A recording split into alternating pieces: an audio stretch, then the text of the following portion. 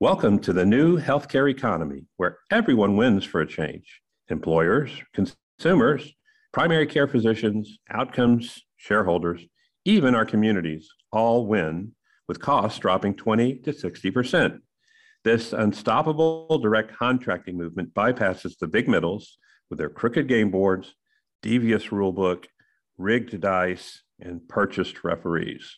I'm Rob Barshop, and I'm glad you're here.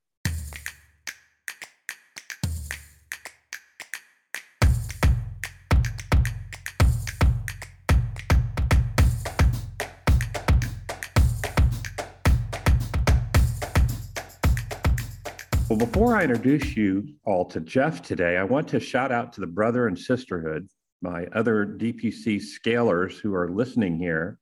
And here's where I insert the deep sigh. Folks, use Marathon Health as your website model in transparency for employers and docs and members. This kind of success metric transparency is beyond impressive, and it should be the norm. No, they're not a sponsor. It's not a college roommate. I'm not sleeping with anybody there. I'm clicking my heels for reals. And I'm from Texas, so let's be plain. Don't make us outlanders dig so hard for your metrics. Stop hiding those metrics, guys. There's 100 million employees out there with self-funded employers, and over 2/3 of them are married. So we're really talking 160 million members out there. And wait a minute, a few of them have a kid or two. So there's plenty of addressable market out there. Stop with the I Spy secrecy on your websites. We have too much to do to cure primary care and this magnificent way of expanding it. And so we will heal the greater healthcare by extension with a lot more transparency. So even if the worst DPC sucks of everybody listening, and none of y'all do, everybody wins with this model because the losers are basically every key player in legacy care. The docs are losing. You think Nurse Redonda is an example of that? We all lose as consumers. The employers are losing. The costs are losing. Outcomes are losing. Lose, lose, lose, lose, lose. The only winners in legacy care are the suits and the shareholders and the startups who have a nice exit. You think customer experience is below 50% for a reason in legacy care? Factory care sucks for everyone. The nicest home in a rat-infested, mold-infiltrated neighborhood is still unlivable. The sick care model, dependent on volume, is hammering our economy, our state, municipal, and school budgets, our personal finances, and PCPs at 50% burnout. Well, that's a net promoter score, isn't it? The bigs today won't dare measure net promoter score from their docs and their nurses because it might leak out. Lions and tigers and burnout, oh my. And employers will surge out of legacy care in the next 18 to 24 months. Thank you, CAA, the Consolidated Appropriations Act. And here's the two cool reasons why I learned from a previous guest. The advisors now have to disclose up to 17 hidden fees they got in these plans, these self-funded plans. There's millions of dollars they've gotten under the table in commish. You think that's going to shake it up a bit for these upset CFOs when they discover millions of dollars? Those recovered millions all drop to the bottom line. And should I repeat that, folks, because it's important? The top line of brokers now shifts to the bottom line of woken up, self-funded employers. I didn't say woke, I said awakened. So there are two reasons I said. Here's the second one. The employers now have a fiduciary responsibility, just like they do with their pension responsibilities. They've now got to go out there and find high value, low cost healthcare. Bingo! DPC is really today behavioral and OC health and virtual health all bundled together with primary care. So it's a widely defined expansion of what we call primary care. Omnichannel is the word that private equity loves to use and venture capital loves to use in its corporate speak. But employers should hear this word instead of omnichannel instead of omnichannel word salad. We got you covered. We are a movement 30 million strong, guys. That is not only more viewers than all the news channels combined on television, but it's about the same number of viewers who listen and watch to the Final Four and the NBA Finals combined. So let's grow this movement and not trip over our competitive fears of each other. Because if I interview you and you say we can't talk about it, you know what you come off as being? Someone who's hiding something. So stop it, please. Even if you've got bad numbers, they're better than all the rest out there of the folks in legacy. Look, the big boxes have broken models, feeding you with white coats and MAs dying to jump ship. They know the rats are on the ship and they're sinking. Just stop, okay, my friends? We are all compadres in a movement with no name. We have no Gandhi. We have no association. We have no academic studies and no press.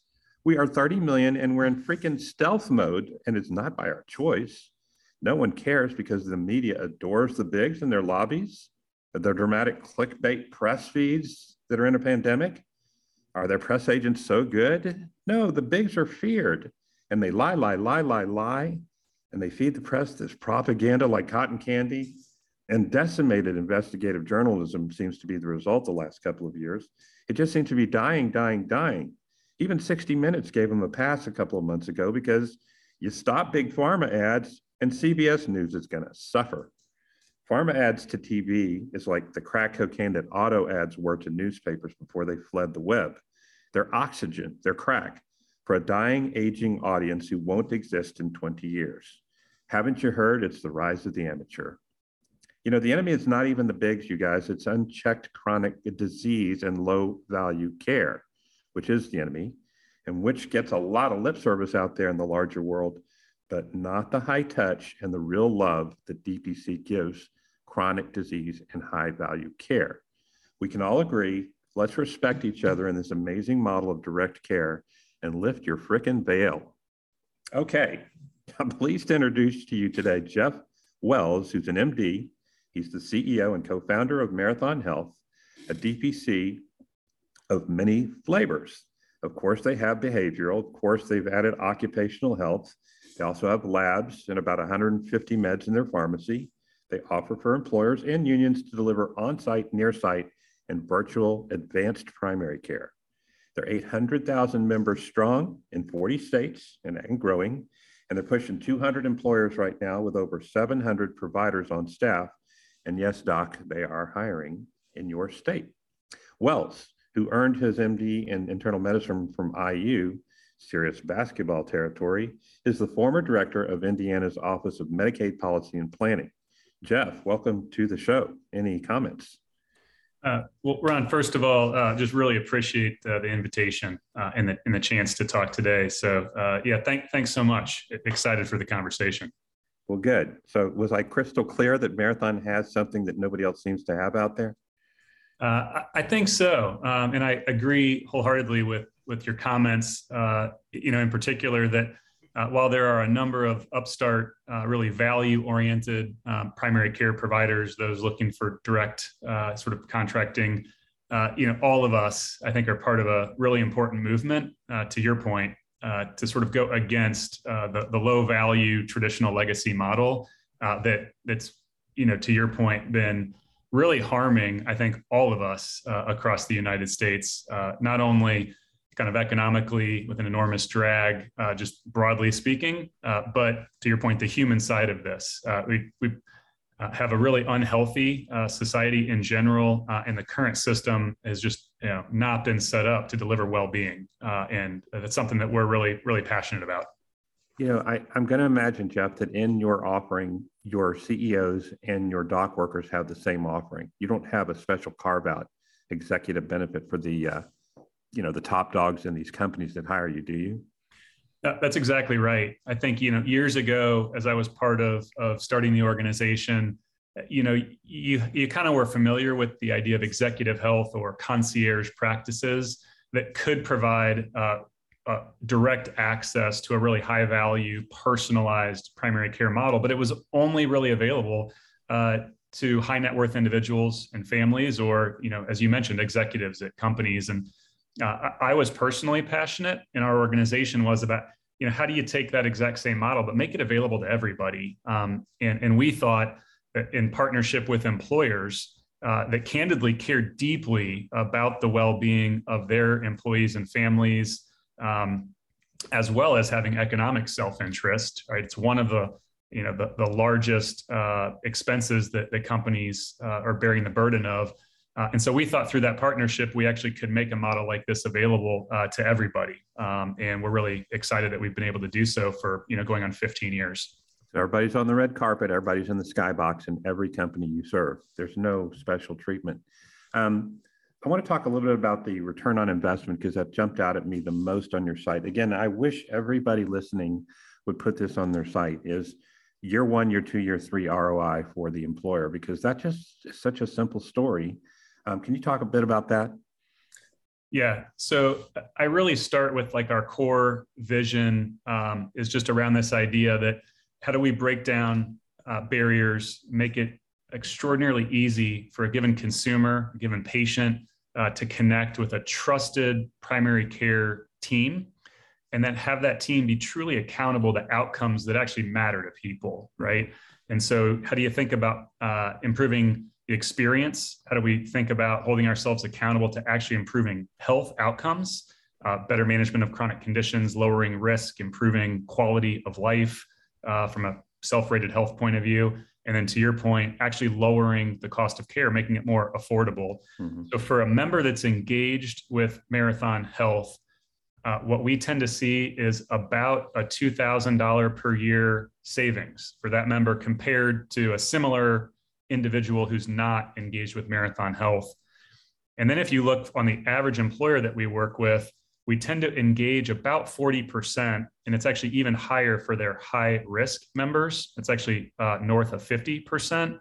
So then you add all that up on average for an employer, right? By the end of the first year, kind of heading into the second year, they're getting a net return on the overall investment. And kind of by the end of year two, very frequently, we start to approach a 2-to-1 ROI. So what is your monthly membership fee for OC Health, behavioral health, on-site care? What does that look like? Yeah, it certainly can vary a little bit, but I'd say on average for an employer that's got, sort of our average engagement level, it's going to range in about that $50 kind of, per employee per month range. Mm-hmm. Okay. And I want to talk about who wins in your model because it's all on your website. I don't have to dig in this interview for it and beg for it like I do in some other interviews. But so when we know your subscription fee, we also know your renewal rate is 98%. I don't know that it gets better than 98%.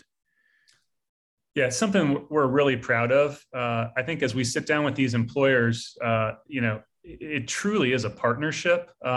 If you think about it, individuals spend more of their waking time, kind of at work, and even through COVID, people may change a little bit where you work if you're working from home or hybrid, as opposed to going to a factory or working in a plant or something like that. But the influence that the employer has, both positive and potentially negative to an individual's health and even that of their family, cannot be understated.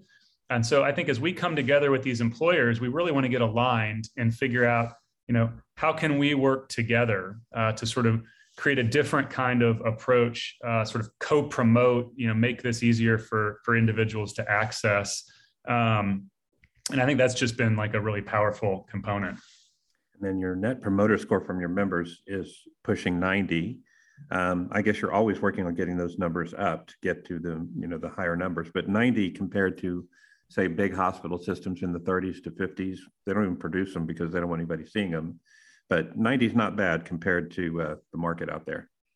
Yeah, we're really, again, proud of that. I think what's even more important, right? Because to your point, the legacy system's so bad that, anything better than that, people tend to react really positively to. So I spend more of my time not even looking at the number itself, but we collect qualitative comments back. We survey patients after every encounter with us.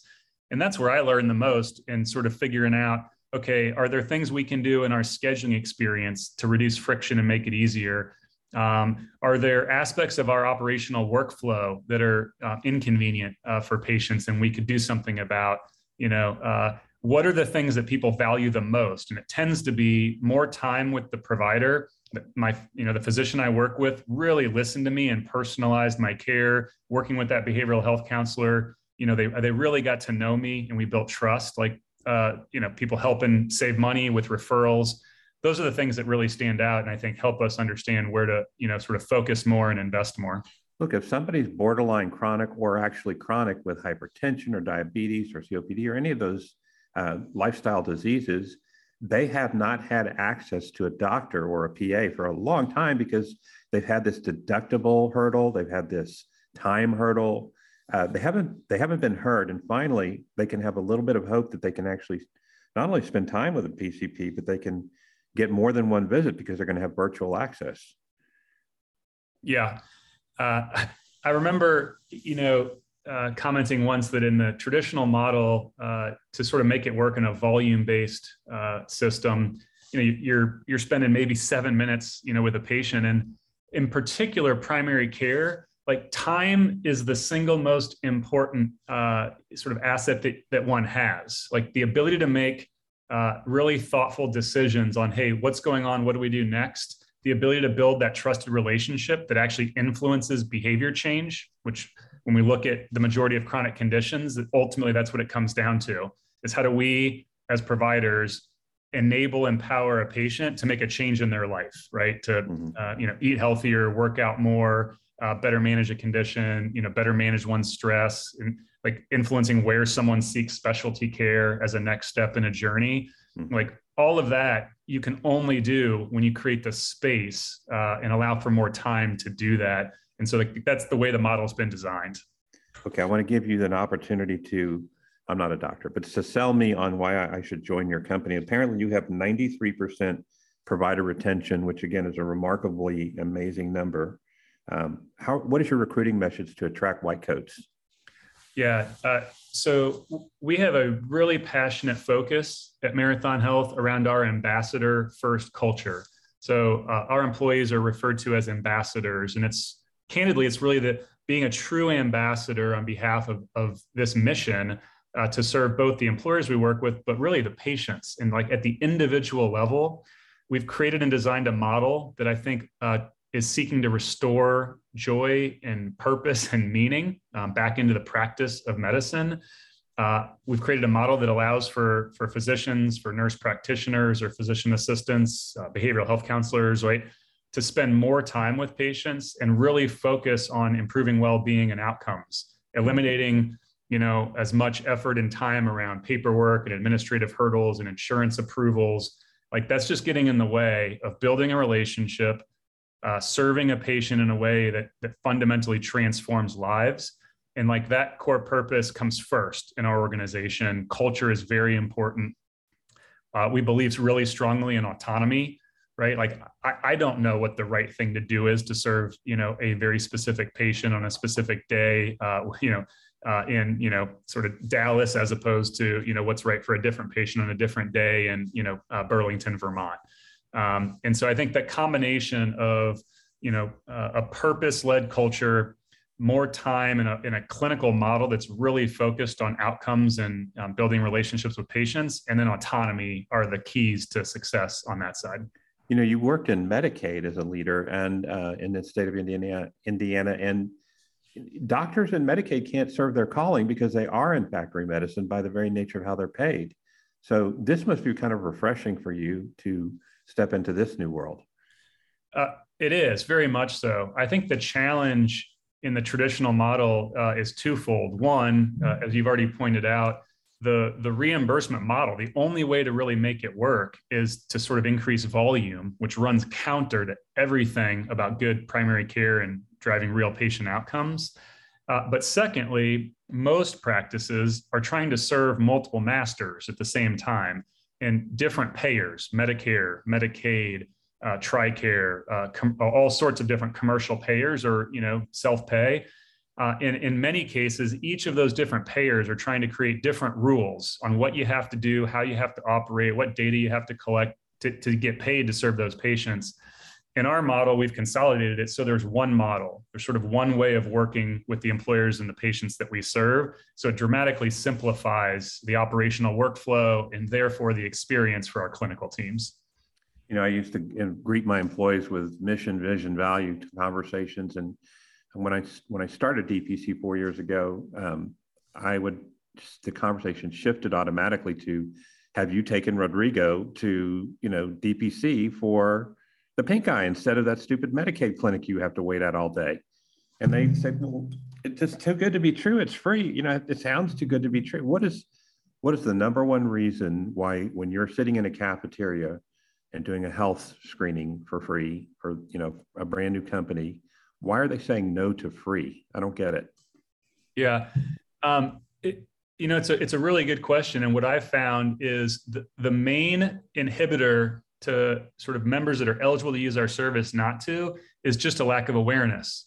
And so that's one of the key things we try to do is drive it, because once the individual's aware that we exist and sort of the model, and to your point, that it's either free or very low cost for that individual patient or their family to use us, they come right in. And more importantly, they come back, right? So we have a really high return visit rate for members. And they actually, tend over a course of time, even those that might have, if you asked them like, hey, do you have a primary care provider, sort of in the traditional system?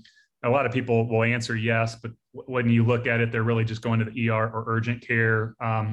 Or in other cases, people are closing practices or it's difficult to get in. And so they oftentimes will transition their care just because the experience overall and then ultimately the outcomes are better. And so I think our goal, if someone's got an established relationship, is just to augment that and 100%. Not try to intervene or disrupt. Like there's, in my view, nothing more important than a really healthy patient-provider relationship in a primary care context. And so if that exists, we'll support it. But more often than not, in most of the areas where we work, there's people that just don't have one at all, or it's not really meeting their needs in a highly functional way. So Jeff, have you had the opportunity, y'all been around for 12 years, to see any employers that are using this newfound savings that you've created for them in any interesting ways, adding more benefits for the employees, maybe doing something more, for their communities? I mean, I'm interested in community benefits as well as the obvious outcome and cost benefits. Yeah. Yes. So I think from an employer point of view, behind wages, really their cost of benefits almost always is the second highest expense. And it's really inefficient today. I think all of us would be supportive, whether you're an employer or an employee, right, of the company making investments if it's driving like real improvement in health and well-being and productivity, and we can then take that into our communities.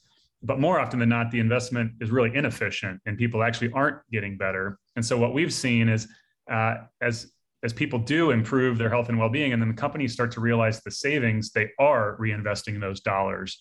And they do that really in one of two key ways that we see. To your point, first, it's usually into enhanced benefit offerings to better meet the needs. So like the last 2 years, the majority of the employers we work with have increased their support and investment in behavioral health, just realizing the burden of the pandemic and the challenges that we've all been under. And so more often than not, we're seeing employers sort of increase their access and effort, and we're doing this in many cases to better manage stress, depression, anxiety, chronic pain, and so forth. Also on other chronic conditions like musculoskeletal, with an investment in things like physical therapy that's more accessible and beneficial. We're doing a lot with virtual care delivery and so forth. The other thing we've seen is employers that are saving money on benefits are repurposing that actually back into wages. And in the current, the market today, and just with inflation going up, we're seeing a number of our clients sort of repurpose those dollars to just pay people more, realizing that that's really important right now.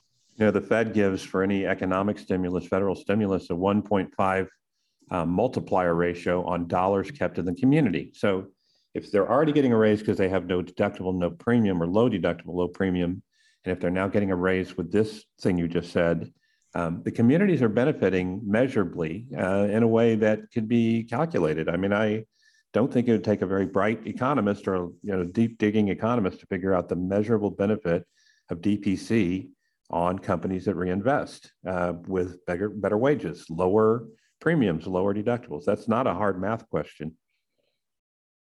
I think that's exactly right. Mm-hmm. Let's talk about your ideal customers. There's sort of a sweet spot y'all hit. Do you go for certain, this number to this number of employees that is your sweet spot?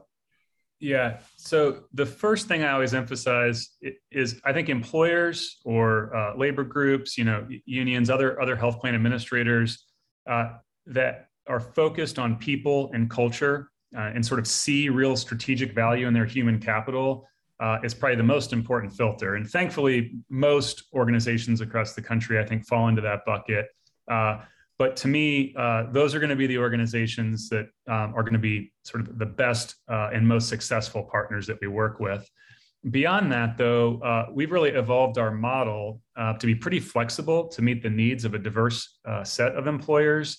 So if you think about parts of the economy that are, manufacturing or, industrial, food production, agriculture, where, individuals are coming to a work site with density, we have an on-site model. We build out an on-site health center, and the team is right there. That works really well for, folks that fall into that camp. At the same time, there might be more distributed organizations, professional services, in sort of more urban environments, let's say, where people might work from home in the office. And so we've developed what we call a real purpose-built network model. So we open a network of near-site primary care health centers in markets like Indianapolis or Charlotte, North Carolina, or Las Vegas, to name a few. And that's something we're rapidly expanding across the US. And that's a really great way for large distributed organizations or maybe smaller companies to access on like a shared basis.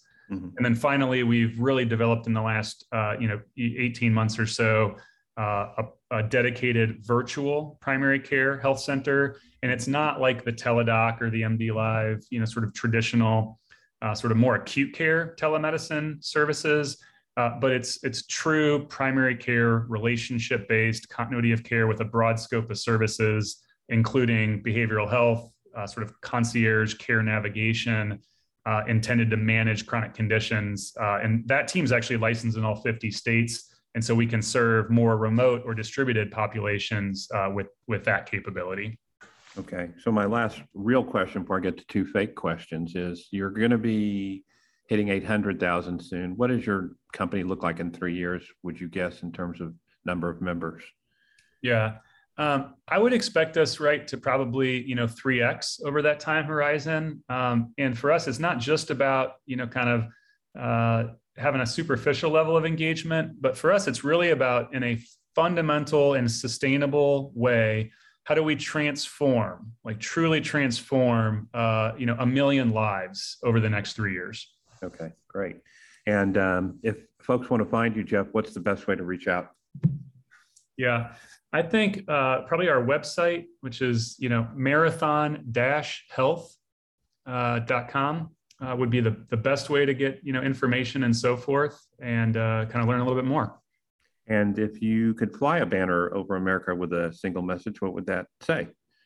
Yeah, I would fly a banner that said, if you're a self-insured employer today, ask yourself how you can more effectively get your members to high-value primary care, in particular, independent primary care, as a way to drive both improved outcomes and actually save money.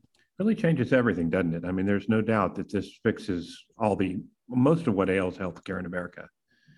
It is. Yeah. I can think of no single more important objective. There you go. All right, Jeff, thank you. And we'll talk to you again soon. Thank you for listening. You want to shake things up? There's two things you can do for us. One, go to primarycarecures.com for show notes and links to our guests. And number two, help us spotlight what's working in primary care by listening on iTunes or wherever you get your podcasts and subscribing, and leave us a review. It helps our megaphone more than you know. Until next episode.